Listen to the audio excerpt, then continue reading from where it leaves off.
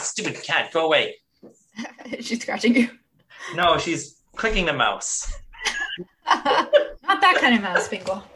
Yeah, no, she'll sit on my keyboard. She'll click my mouse. She'll like, if my hand is on the mouse, it's like, really, that hand should be on me instead. Aww. Well, I think Indy must have realized I was serious about recording. She's gone off to go sulk in the bedroom. So, well, part of the problem is that I'm sitting in her chair. Oh, so it's a combination of that and why haven't you fed me, even though it's too early. Right. All right. Well, I guess we're back. It's been 5 minutes for us and 3 weeks for everybody else. I mean, it's the pandemic, so 5 minutes can feel like 3 weeks. Yeah, time has no meaning. That's my segue.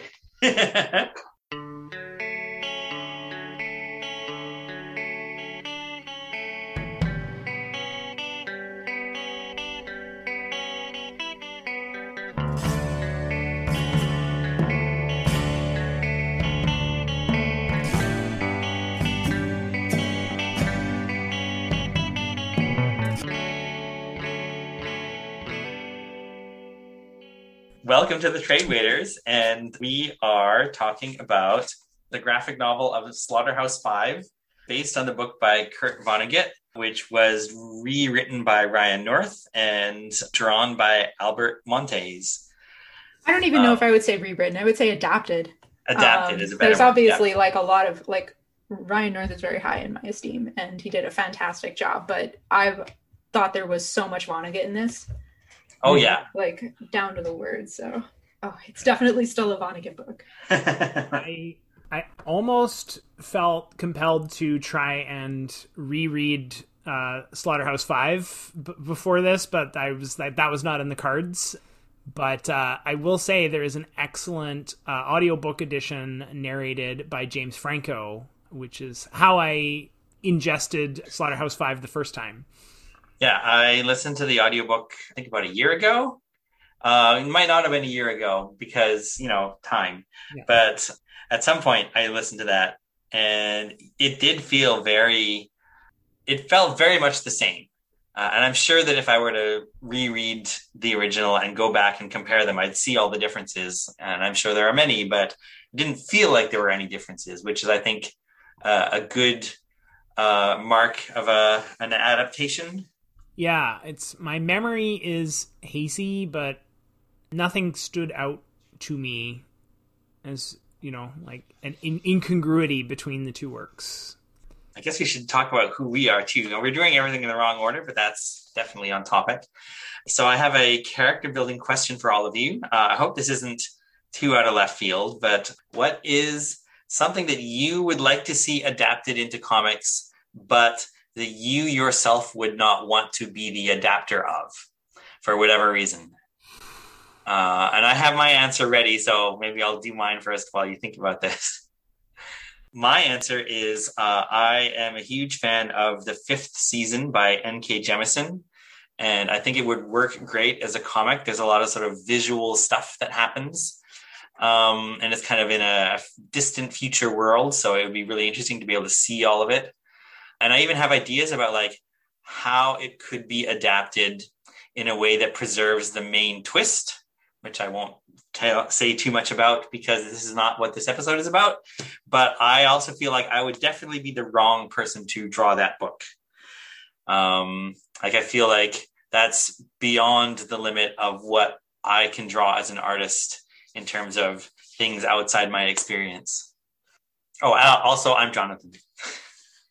Yeah, that is a very tough question, but I think maybe this is partly because I was just thinking about it from our last book because it got referenced, but I'm going to say Stranger in a Strange Land by Robert Heinlein.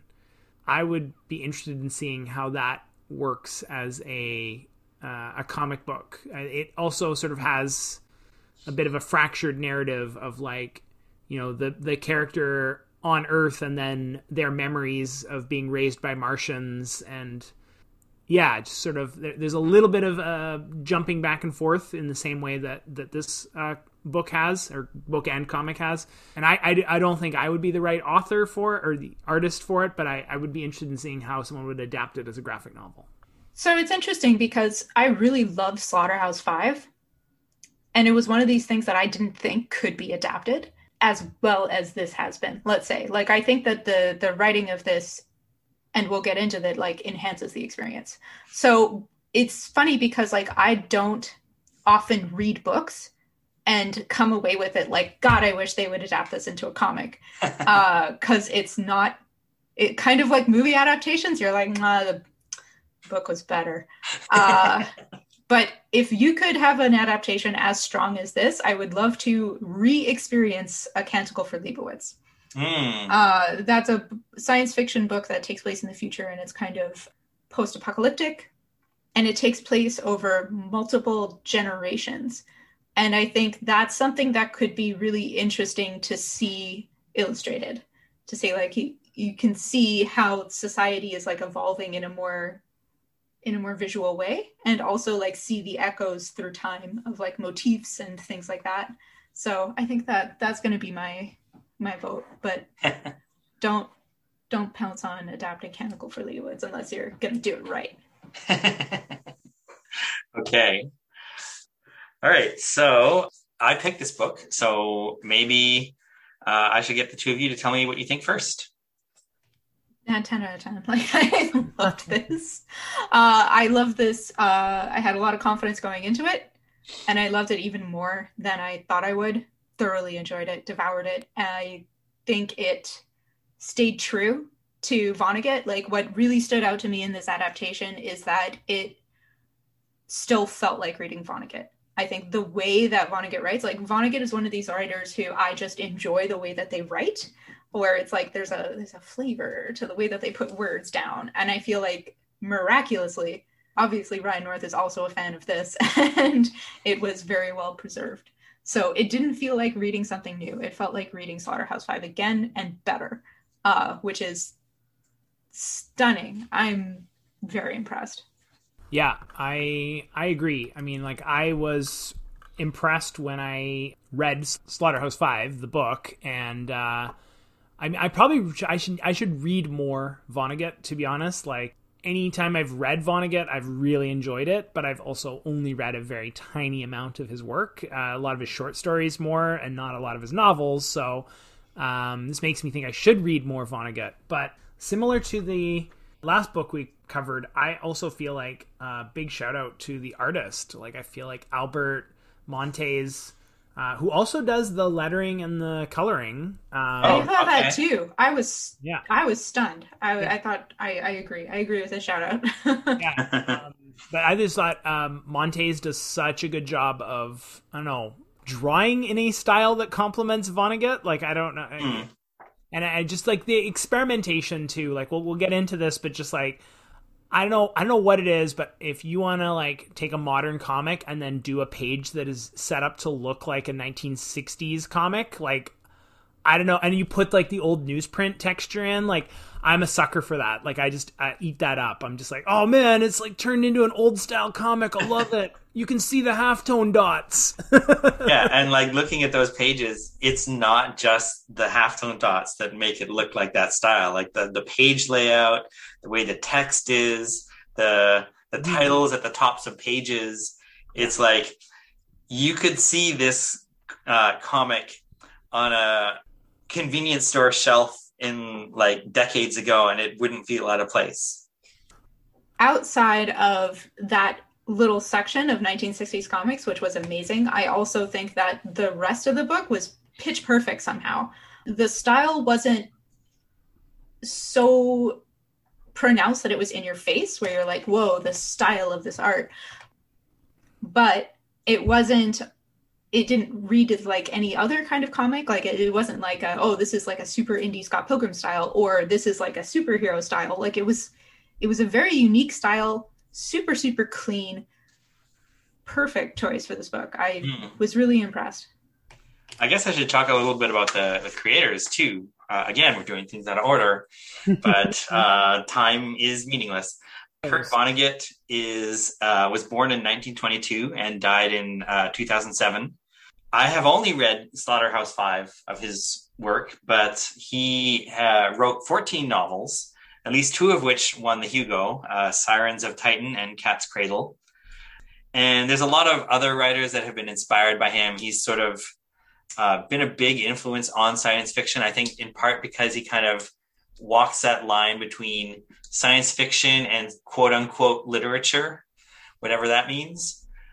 He was in World War II. A lot of what happens in Slaughterhouse-Five is taken straight out of his own life. He was in a prisoner of war camp in Dresden during the firebombing and survived in exactly the same way as the main character in this book. In fact, he shows up in this book as a character, as a side character, because he was there, which is like really interesting. And so he went back to the US after the war and wrote a bunch of books and didn't write Slaughterhouse-Five until 1969. So decades later. And from what I read, it looked like he didn't feel like he was up to the task of writing about the bombing of Dresden before then. And I don't think Western audiences were ready to hear that story before then either. And we can talk more about that later. I looked up a bunch of stuff about the bombing of Dresden, which I think might be topical as well. Ryan North started out in comics doing dinosaur comics, which is, I think, still ongoing. Yes, still ongoing. Which is like an amazing feat in itself to write a daily comic for years and years that has the exact same images and panels every time, and every day is an entirely new script. It was a clever thing at the start, and that it's still going is like just impressive.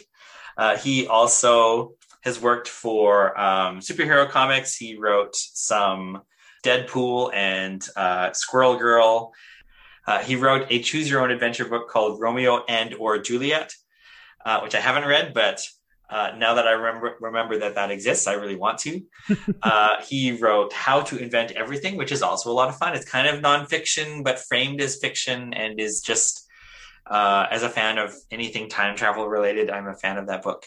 Albert Montes is from Spain. He's done a lot of work in Spanish and also in English. He has a digital comic, which I looked up.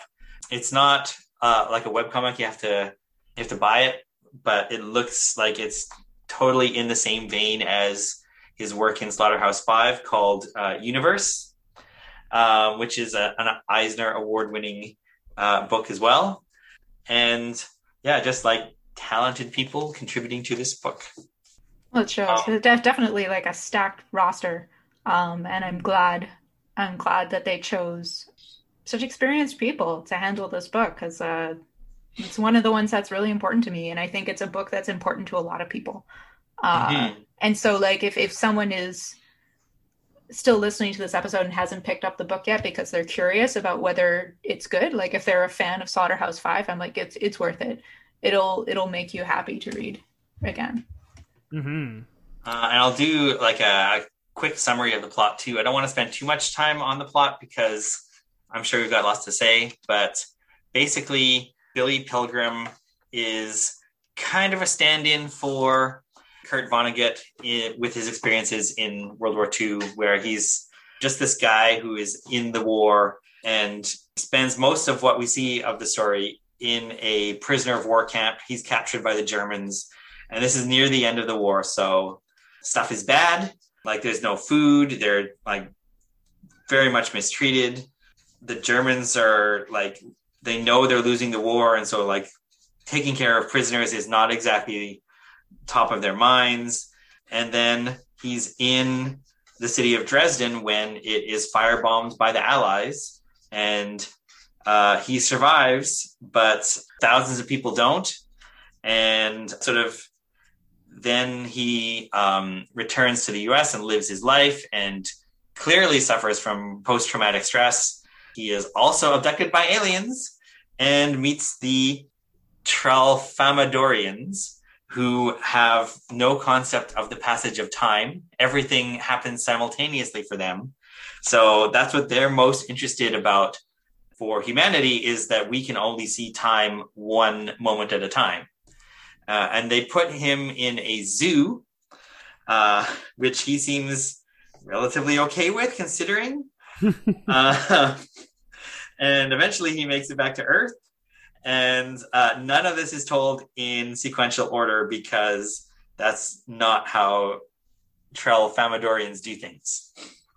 Yes. But it's also implied that that's not how Billy Pilgrim experiences time. Yeah, he is unstuck in time. So I think feels like it's kind of a metaphor for his post-traumatic stress where things don't happen in the right order. He might find himself back in the war at any moment. But also it's sort of given this science fiction structure, which doesn't do anything to take away from the gravity of the real life events that take place. Yeah, and this is one instance where I feel like the graphic novelization really helps this work. It's funny because like I recently rewatched Primer, which is another kind of vaguely confusing time travel story. And immediately after watching it, despite having watched it twice, I looked up like Primer Explained, because it's like I wanted to see a bunch of diagrams to like remind myself. It's like, okay, this person was going back in time there, and then this person was going back in time there. And I feel like reading this graphic novel adaptation is kind of like reading the book, but with a helpful flowchart. So the way that this is done in the graphic novel is that there's very distinct color palettes for every single time period. And I feel like that does a really good job for helping keep the reader rooted in where you are, even when it's jumping around so much. So like you can turn a page and instantly be in another place in time, but the palette is consistent whenever you return to that place in time. So you feel less disjointed and unmoored about it. Whereas when you're reading it in the prose, it takes you a couple of steps to be like, oh, what? Because it'll say like, and then I was back in Dresden and this is what was happening. And it's like, what? Yeah. And there's a lot of characters in the book who they're all sort of very distinctive, but they don't do a lot. And I think because of the situations that they're in, and I think it helps to have them visually there. So sort of like, as like, oh, it's this person. Oh, it's this person, even if you're not going to remember their name. Mm-hmm. And the comic also spends a lot of time sort of veering off into like diagrams and things like that, which are just a lot of fun. But also every time that's done, it's like, oh, of course, this was the best way to convey this information, is to have like a paper doll cutout of this character with all his gear around him. Yeah. Like I know everything I need to know about this character now. Yeah. Yeah.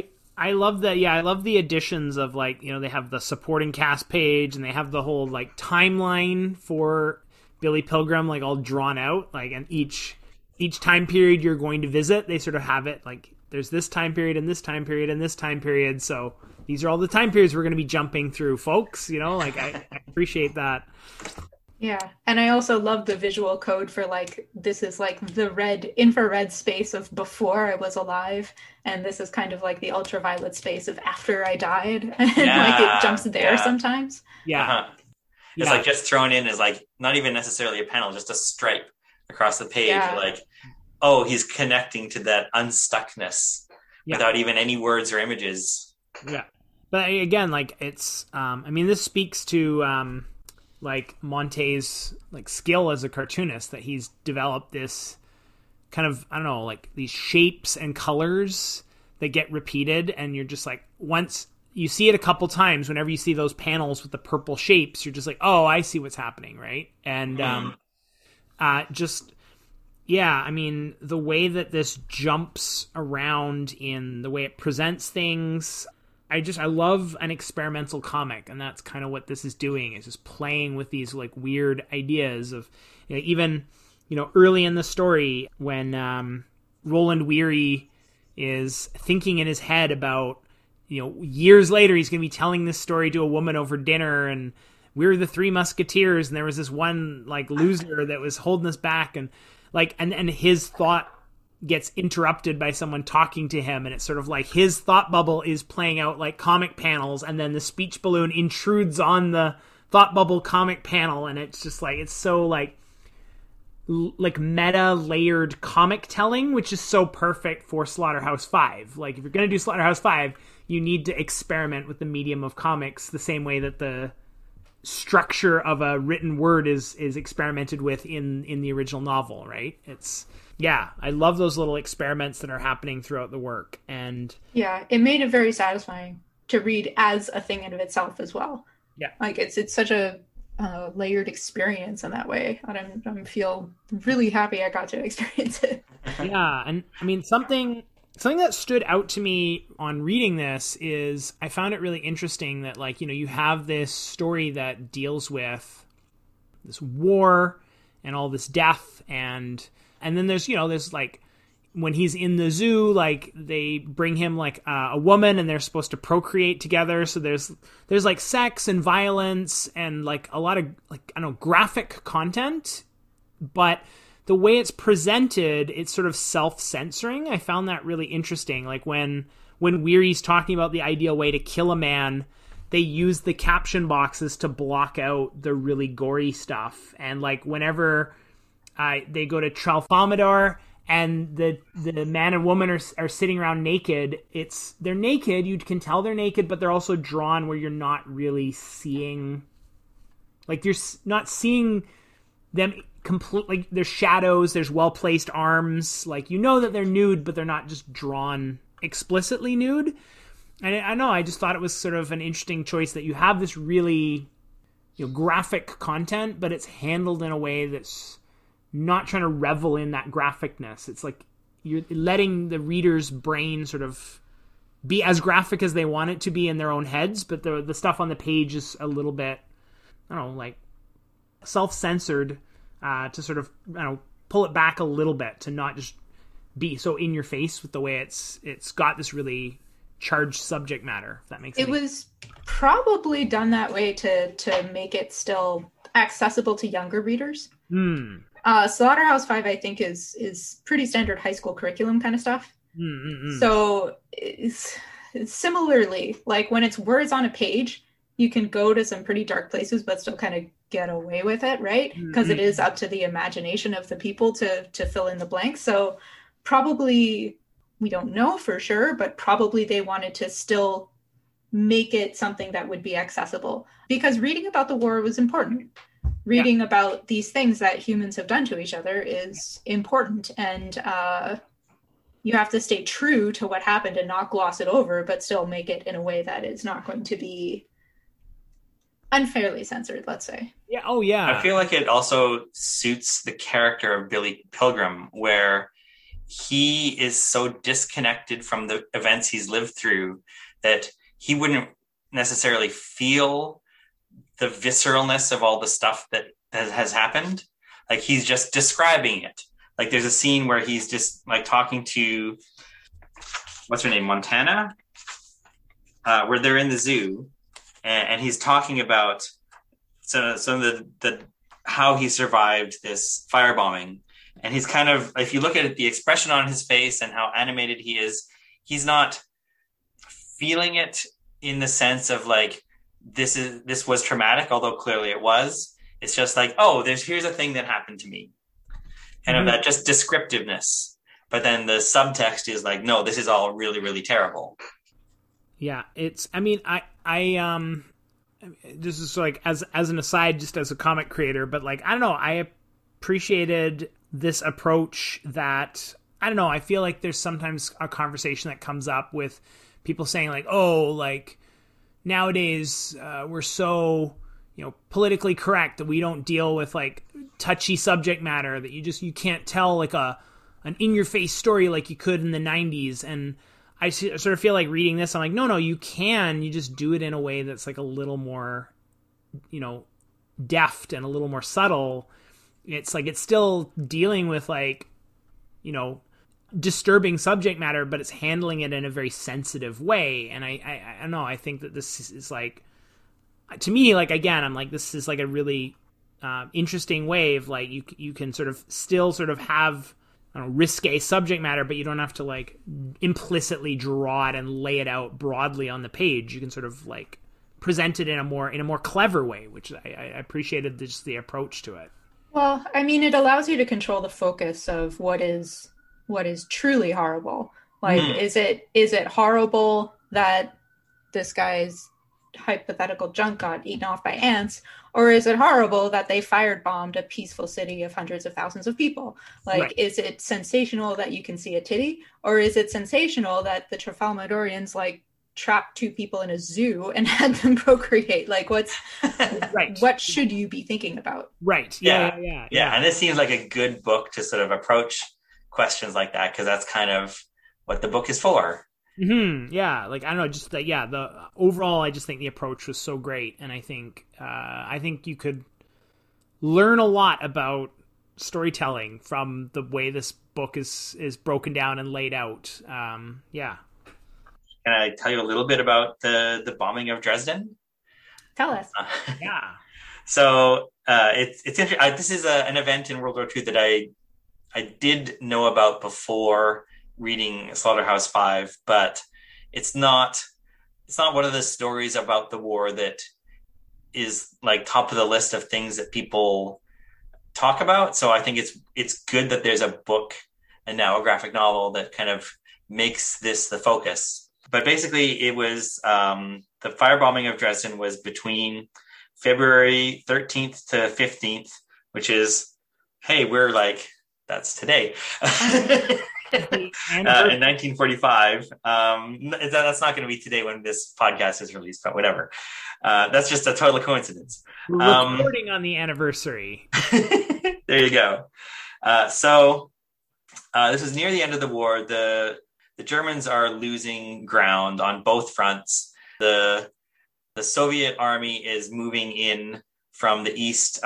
Like Dresden is closest to that front, so the Soviets will get there first. But it's slow going. The Germans are fighting for every inch of ground.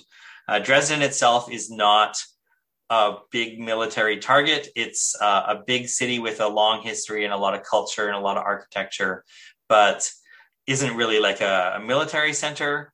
So much like the story of why it's bombed is much like Hiroshima and Nagasaki, where it's the plan for the Allies is they want to speed up the end of the war by just devastating German morale, which firebombing a city and killing 25,000 mostly civilians will devastate morale, and it does. So they drop almost 4,000 tons of bombs on the city over the space of 3 days, and it creates a firestorm. And what a firestorm is it's a fire that's big enough that it creates its own weather. So it draws in oxygen to continue to feed the fire. So there's a wind headed towards the fire that's drawing in more air and just feeding it until there's nothing left to burn. So the numbers for how many people died, it took a long time to actually get solid numbers. And I don't know if it's actually in the graphic novel as well, but in the novel version, the number that Kurt Vonnegut includes is not accurate. He has a much bigger number, but later, like a lot of this news is just sort of becoming aware in the public knowledge when he wrote his book. And so like solid numbers didn't exist yet. Later scholars have gone back and said that it was probably 25,000 people. And part of the reason that the numbers were unclear is because the Nazis immediately after the attack were announcing like, oh, it was hundreds of thousands of people who died, because that's like PR for them. They don't care about the truth. And then the Allies didn't really want to spend a lot of time thinking about this because maybe it was a war crime and like maybe firebombing civilians is not that great. And so it was only like decades later that this became sort of like known and understood by the general public. And that's kind of where when this book came out, it was like part of that realization of people of the full depth of what had happened during the war. Yeah, it's intense. And I think you're right, John, in that it's a story that's not as commonly told, despite being like a really significant and horrifying atrocity, of which there were many in the war. Because it makes the Allies look bad. And it's like easy to say, well, Nazis are evil, like whatever. But it's harder to say Nazis are evil, but our side committed war crimes. Yeah. Well, I mean, yeah, I mean, not to get too off topic, but like I do remember from when I was living in Japan, their outlook on nuclear bombs is quite a bit more intense. And having visited Hiroshima and Nagasaki and gone to the history museums, like, I think that, yeah, when you're in North America, it's just like a paragraph in a textbook. Like, oh yeah, there was the war and we dropped some bombs and like it ended the war. Where, you know, when you actually are on the ground looking at photos and learning about the ongoing decades of repercussions, it really colors it differently. And, you know, you sort of, I mean, with regard to the nuclear bomb, you have to ask yourself, like, why did we do two? Don't think we really waited for a response after the first one. We just jumped right in and did a second one. Yeah, it's a side of World War II that we don't really think about and doesn't get depicted a lot. Certainly not in movies and broad media. We don't talk about the human toll on the countries we bombed into submission. Yeah, and it's like, John, you say like the Allies did this. Do you mean like the Americans? Like who specifically? It was the Americans and British. Okay. So they were bombing a city that was on the Soviet side of the Soviet front to help the Soviet army because they were having a hard time like getting all the way to Berlin. Yeah, and I think like it's interesting because like the British experience of the war is also different from the American experience of the war in our cultural consciousness. And something that still really struck me, like I visited Europe several years ago, and I went to like some important war sites, and one of the places that I went was where it had been shelled in France, and there were these gigantic holes in the ground that had just been kind of like become these grassy kind of divots, but you could stand in the center of it and it was like 10 feet across. And you could just stand there and think about like the magnitude of impact that had happened over 50 years ago. And like was still like this physical, it was still this like physical scar on the earth. And that's something that we don't have access to as, let's say, everyday North Americans. So I think it's really, really important to preserve these stories and these firsthand accounts. Like, even though it's de-autobiographicalized by the inclusion of Billy Pilgrim, I think this is still like as close as you're going to get to a firsthand account of the firebombing of Dresden here. And it's an important thing to preserve. Yeah, and I think in some ways it works better than a straight autobio would do, because I think it would be a lot easier to put yourself in Billy Pilgrim's shoes than Kurt Vonnegut's, partly because Billy Pilgrim is so useless. Kurt was actually a soldier. He fought, he was a scout. So if anything, the scouts that we see at the beginning of the story are maybe more like the kind of work he was doing in the war before he was captured. But Billy Pilgrim isn't he like what is he? Oh, I gotta find it. Like, it wasn't even explicit. Like, he was just some kid in the war. Yeah, they don't. Some 18-year-old. Like, they don't. I don't remember it being explicitly explained, but like in the opening of the book, of this graphic novel, it gets into the fact that he's woefully unequipped. He's lost all of his equipment. He's basically just walking around in a uniform with boots. And he's unarmed. Has no gun, no other things. That's why they do then the diagram of Weary and all of the stuff he's ever been issued. And it's like a visual reflection of his uselessness, is that like he doesn't even have a pistol. Meanwhile, these three other guys are, in full gear with their rifles, and he's just sort of like following them around and like not able to contribute much. Like, he's a character whose stuff happens to. He is not a character who does things. Yeah. And I think you make a really good point, John, where it's like Kurt Vonnegut very cleverly did it this way, because he's like, I'm not telling you this so that you think I'm a hero. He's like, I'm not a hero. Billy Pilgrim certainly is not a hero in the context of this work. He's just like some idiot who got, swept up in this by virtue of it being a global calamity. And this is kind of what happened to a lot of other people like him. Yeah. And I love the way that both the book and the graphic novel kind of move back and forth between fiction and reality. Like, there's a scene where Kurt is talking to like some friends about this book that he's working on, and the woman is like, don't do this, you're gonna make yourself out to be a hero. Like, I don't like, that's not, and no matter what you do, if you write a story about the war, someone's going to come out as a hero. And he's like, no, I will definitely not do that. There were no heroes. There's like, what does he say? There's no part for John Wayne. There's no part for John Wayne in this story. And I think sort of that moving back and forth between fiction and nonfiction like works very well to sort of get across, like, there is real stuff. I was there. Some of this happened to me. There's this other stuff. I've never met a Tralfamadorian. That's fiction, but it all connects together. Yeah. I appreciated the inclusion of that at the beginning, with sort of like addressing the fact that that when he originally set out to write this work, that there was a real life conversation Kurt Vonnegut had with someone saying, I don't know, should you write about the war? And like, I like that he kind of just addressed that right off the bat, that like, this is not about the heroes of war. This is about the victims of war. Yeah. This is like how war is just always bad. It doesn't matter who you are or what side you're fighting for. War is just bad. And it's interesting kind of thinking of the nature of time and how time weaves through this work and time affects this work. Like, as we were saying earlier, like, as the war becomes more and more distant, it's more and more important to preserve these kind of stories and bring them into the current day. And it was really interesting to think about this in a meta level, where it's like, Kurt Vonnegut has now died, but this story can live on. And there was like a really lovely panel where it's like they introduce Kurt Vonnegut himself in kind of a meta way, where Ryan North does.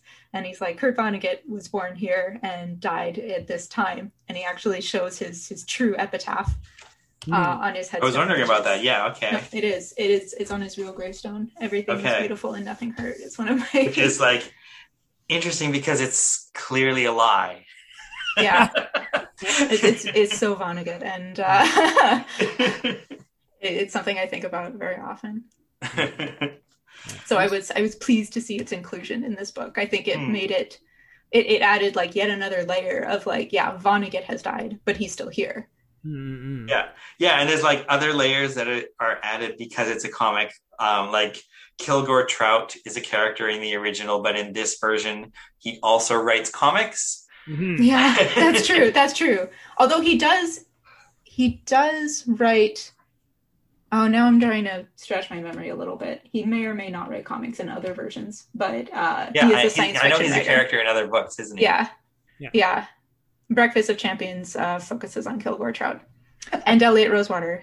And I think another one of his books is like God Bless You, Mr. Rosewater, I think. So the characters and like some of the motifs like keep coming back and back in Vonnegut's work. That's fun. I like the idea of a Kurt Vonnegut extended universe. It's true. It is. Yeah. Yeah. I mean, it felt so appropriate to have these like pulpy, classic, like, Kilgore Trout comics that show up, and just like, again, the attention to detail, like they have actual like newspaper print texture, the quality of the print changes, the size of the font change. Like, I love the fact that most of the book it's clearly got this nice sort of indie comic hand lettering, and then when it gets to the Kilgore Trout, it's double the size, and it's clearly using a Comic Craft font. Like, sort of has that real like pulpy classic comic aesthetic. I don't know. That was really great. And I like Kilgore Trout as a character because he's this like failed author, and literally no one has heard of him apparently. And he's kind of like, it feels like he's an alternate universe Kurt Vonnegut almost. Yeah, and he's almost just like a terrible person. Yeah. It's definitely like the unsympathetic author insert. Yeah. Yeah, overall, like this, I feel like 2021 is the right time for this graphic novel. Like, just this like fever dream where time has no meaning, all moments are happening simultaneously, and I don't know. I mean, I found it really interesting reading the chapter where the American prisoners are brought in to talk to Howard W. Campbell Jr., the American Nazi. And then, very relevant. Edgar Derby goes on this big rant about like what America's really all about. And I was like, oh, Edgar, you'd be so disappointed in 2021. I think there's a reason Edgar doesn't make it through the story. Yeah. I mean, I listen recently in some history podcasts. I've learned about the American Nazi movement, and that's another chapter of history that doesn't get a lot of coverage. But like, there was an appalling amount of Nazi supporters in the United States in 1930 who were just like, "Yeah, that guy Hitler, he's got some good ideas." He was on the cover of Time magazine. Yeah, yikes. I think this is the first time I've read a book adapted to comic form. I mean, this might be the only time I have, but I also feel like this is definitely the only time I've read a book adapted to comic form where I really felt like it brought something new to the table, right? Like, you know, I am aware that Game of Thrones comics exist. I have no interest in reading Game of Thrones comics because I don't think that's bringing anything new to the novels or the TV show. Where here I really did feel like, oh, this actually is bringing something new and interesting to the table. If you like the book, you're going to like this graphic novel. Yeah, I would agree wholeheartedly with that. Like, graphic novel adaptations are not top of my list for things that I want to see happen. I generally don't like them. Yeah. I like reading books when they're books, and I like reading comics when they're comics. Yeah. I think there's like a marketing-y kind of appetite for creating adaptations like this. I know several of them have come through. And I'm not going to give a blanket statement. I'm sure like each one needs to be judged on its own merits, but I've read good ones and I've read bad ones. Yeah. I don't think every book should be adapted into a graphic novel. It doesn't need to happen. Mm-hmm. I'm glad this one was adapted. I'm glad this one was adapted so lovingly. Ryan North did a fantastic job with it. Albert Montes did a fantastic job with the art. Similar to you, Jeff, I would recommend this to people who were fans of the book, but I also would say like it gives you an authentic experience of the content if you would prefer to read a comic than a book. And that is saying something truly special. Yeah, for sure. Like it would be interesting. I'm not actually going to do this, but it would be interesting to go back and read the book again and look for the differences because of how few differences it feels like there are. Mm. And I'm sure it would be really interesting to sort of piece out why does it feel like it's the same? Because there's a lot of effort and work put into that to recreate that experience. Also, just bringing back to what we were talking about earlier with the art, there's one of my favorite sequences in the whole book is where we're talking about the way Tralfamadorians write themselves. Mm. And as this is a graphic novel adaptation, we get to see what a Tralfamadorian comic would look like. And it's interesting. Yeah. It's like all these panels of like things you can't identify, and there's no obvious order to read them in, and the order you read them in doesn't even matter. And it's like, I'm not suggesting this would be something people would buy, but I would buy an entire book that was a Tralfamadorian comic. Oh, it's interesting. I'm glad you brought it up. I had a completely different experience with those two pages. Oh. Because like I thought it was a very meta commentary on comics and what they are. The way it is described as like each moment doesn't necessarily make sense, but when you experience them all together, like something greater emerges. Like that to me is like such an essential description of a comic in such a Scott McCloud kind of way. Yeah, I mean, that's a good point because technically all comics are Tralfamadorian comics. Exactly. Because they don't have time. You put time in them by reading them. Yeah. Each image was a brief, urgent message describing a situation or scene, which the Tralfamadorians read all at once. Step back from the panel and you're reading the whole page as one you're seeing all the moments, all the different panels all at once. You're experiencing all of those moments simultaneously. Yeah, and just imagine like a manga style scene setting kind of page where it's like you have the image of the wind chime in the summer, and then a picture of a cicada, and then like a picture of the roof, and it's only when you see all of these like brief moments put together that you're like, it's summertime in Hokkaido or whatever, you know. Aspect to aspect transitions, that's what thank that you is. That's thank called. you Yeah. Perfect. Yeah. Yes. Though I think, technically this is a non sequitur page. To us who don't know anything about Tralfamadorian life, but Right. to them, it's more aspect to aspect, I think. Right. Yes. Oh man, I'm glad we got some Scott McCloud comic nerdy talk in. This is I don't know. This was just like a great comic reading experience. I think honestly, it's been a while since I've like really like been gripped with a book that I couldn't put down, and like this was one where I just like I like read it until 1 o'clock in the morning and was super tired the next day, but I was just like, no, it was worth it. Nice. Yeah. Yeah, it definitely had me pretty gripped. Where I was like, every moment where I had like, oh, I can read some comics. I'm very excited to keep reading this comic. So it was very engaging and really fun. Yeah, we've had like 2 really, really good comics in a row now. I don't know, there's just so many good comics out there. That's really the main takeaway. It's like I feel like we've mentioned this before on this podcast, but we're in some kind of golden renaissance for the graphic novel right now. And how fortunate to be here at this time and be literate in comics and have lots of people to share them with. Yeah, no, I'm thinking now, I mean, this is about Laura Dean again, not Slaughterhouse-5, but one of our very early episodes was this one summer, and I think I spent a bunch of time gushing about how great this is. This is the best comic I've ever read, and I think Laura Dean is better. So the bar is going up. Oh man!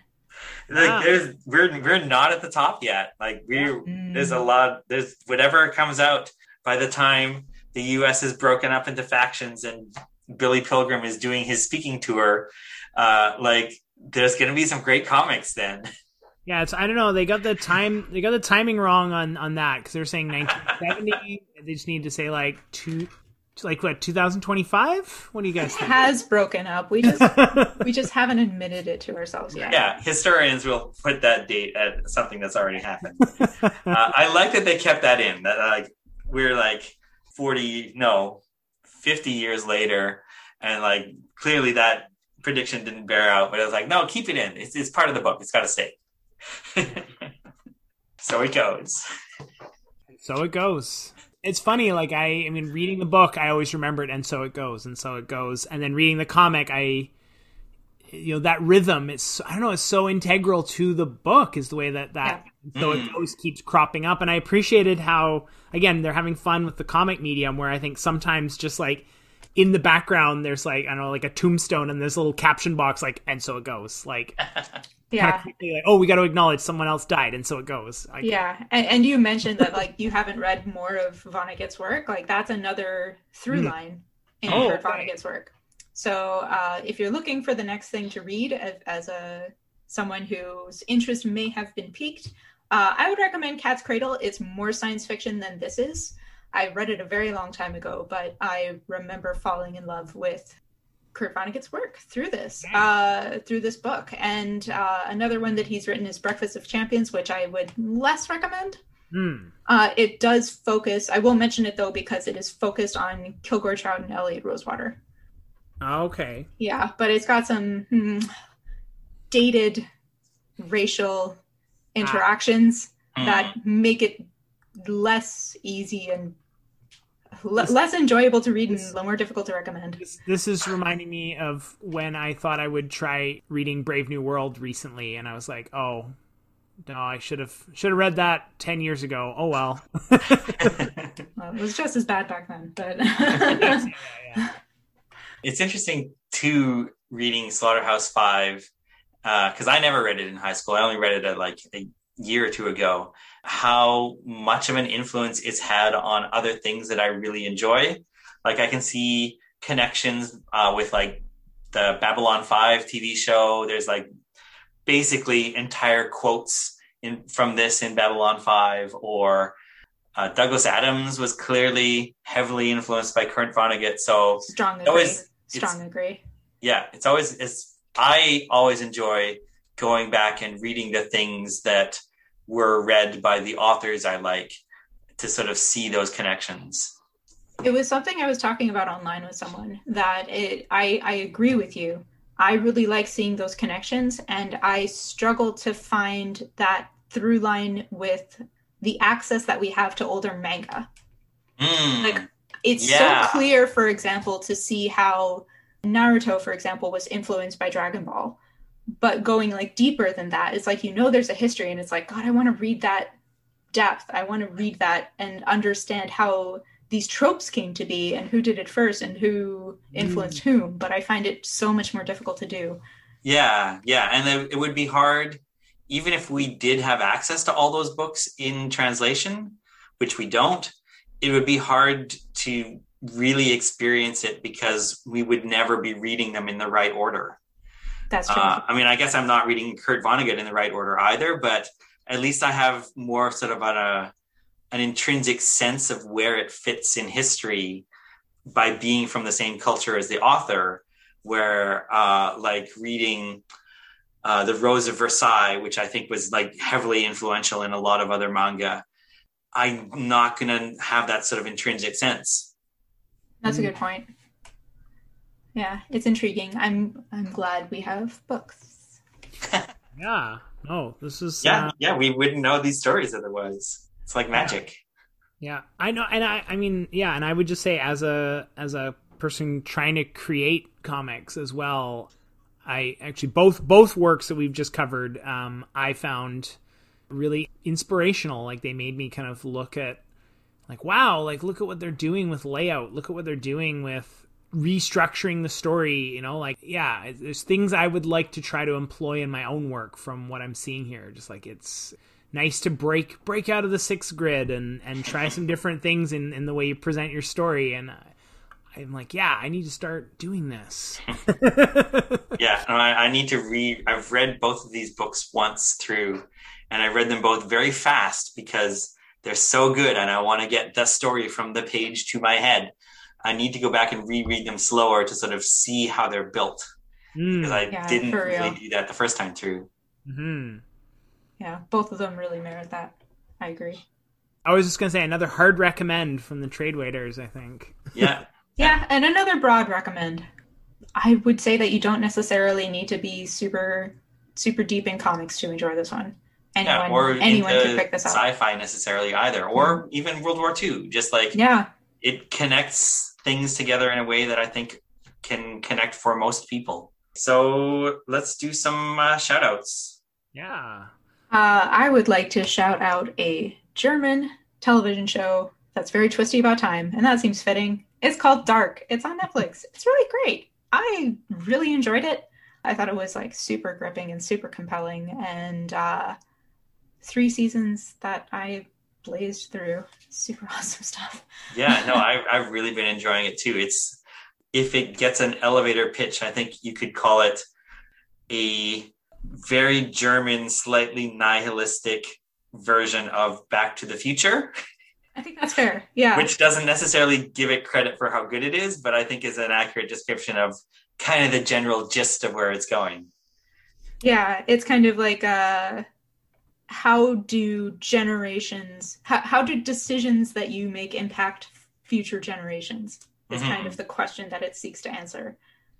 I need to go back to Dark. I started Dark, and then I started this bad habit of trying to like do other things while I watch TV, and I was like, well, I can't watch this show that needs me to read subtitles while I do other things. So I need to devote some actual sitting down, looking at a screen, only one screen time. I'm Jeff Ellis, and my shout out is, I'm actually going to correct earlier. I made the statement that I haven't read any other book adaptations. I read The Handmaid's Tale by Renee Nolt, that is a fantastic adaptation of a novel into comic form. So if you want to read two good books turned into comics, The Handmaid's Tale and Slaughterhouse-Five are both good recommendations. Okay, I'm going to shout out the movie Arrival, because I am convinced that the heptapods in Arrival are basically Tralfamadorians. They are very similar. And That's true. I hadn't thought about that, but I think you're right. That's not an idea I came up with. I read that somewhere. I don't know whether the author of the book or the short story that the movie is based on has actually confirmed that or not, but it seems very likely. And it's also just a really good movie. I like it. It's fun. It's about language and time travel. So like, that's, someone wrote that for me. Yes, I seem to recall when that movie first was announced, talking to you and saying, so there's this movie about aliens visiting Earth, and you're like, I'm like, and they bring in a linguist, and you're like, I'm sold. Yeah. Okay, so what's our next book going to be? Jam, yours is next. All right, then it's going to be Meal by Blue Delaquante. Looking forward to it. Okay, so we'd like to thank Sleuth for the music. You can find the Trade Waiters on iTunes, Stitcher, SoundCloud, Tumblr, possibly other places, but those are the ones that I actually know, despite being the one who put them all those places. We can do some research and see if there's other options, but for now, that's good. I think Google Play turned into something else, so I think our episodes are still somewhere. But I forget what it turned into. There's YouTube Music, and there's also like Google Podcasts. Yeah, we're not on Google. We're not on Google Music or YouTube Music or whatever. We might be on the other one. I think we're on Google Podcast. Okay, maybe. If you look for Trade Waiters on Google Podcast, there's a 50-50 chance you might find us. Yeah. You might want to edit this ending. Anyways. Nope. It's happened. It right. Has always happened this way. All right. Well, thanks for listening, everyone. Okay. Thanks. Enjoy your comics.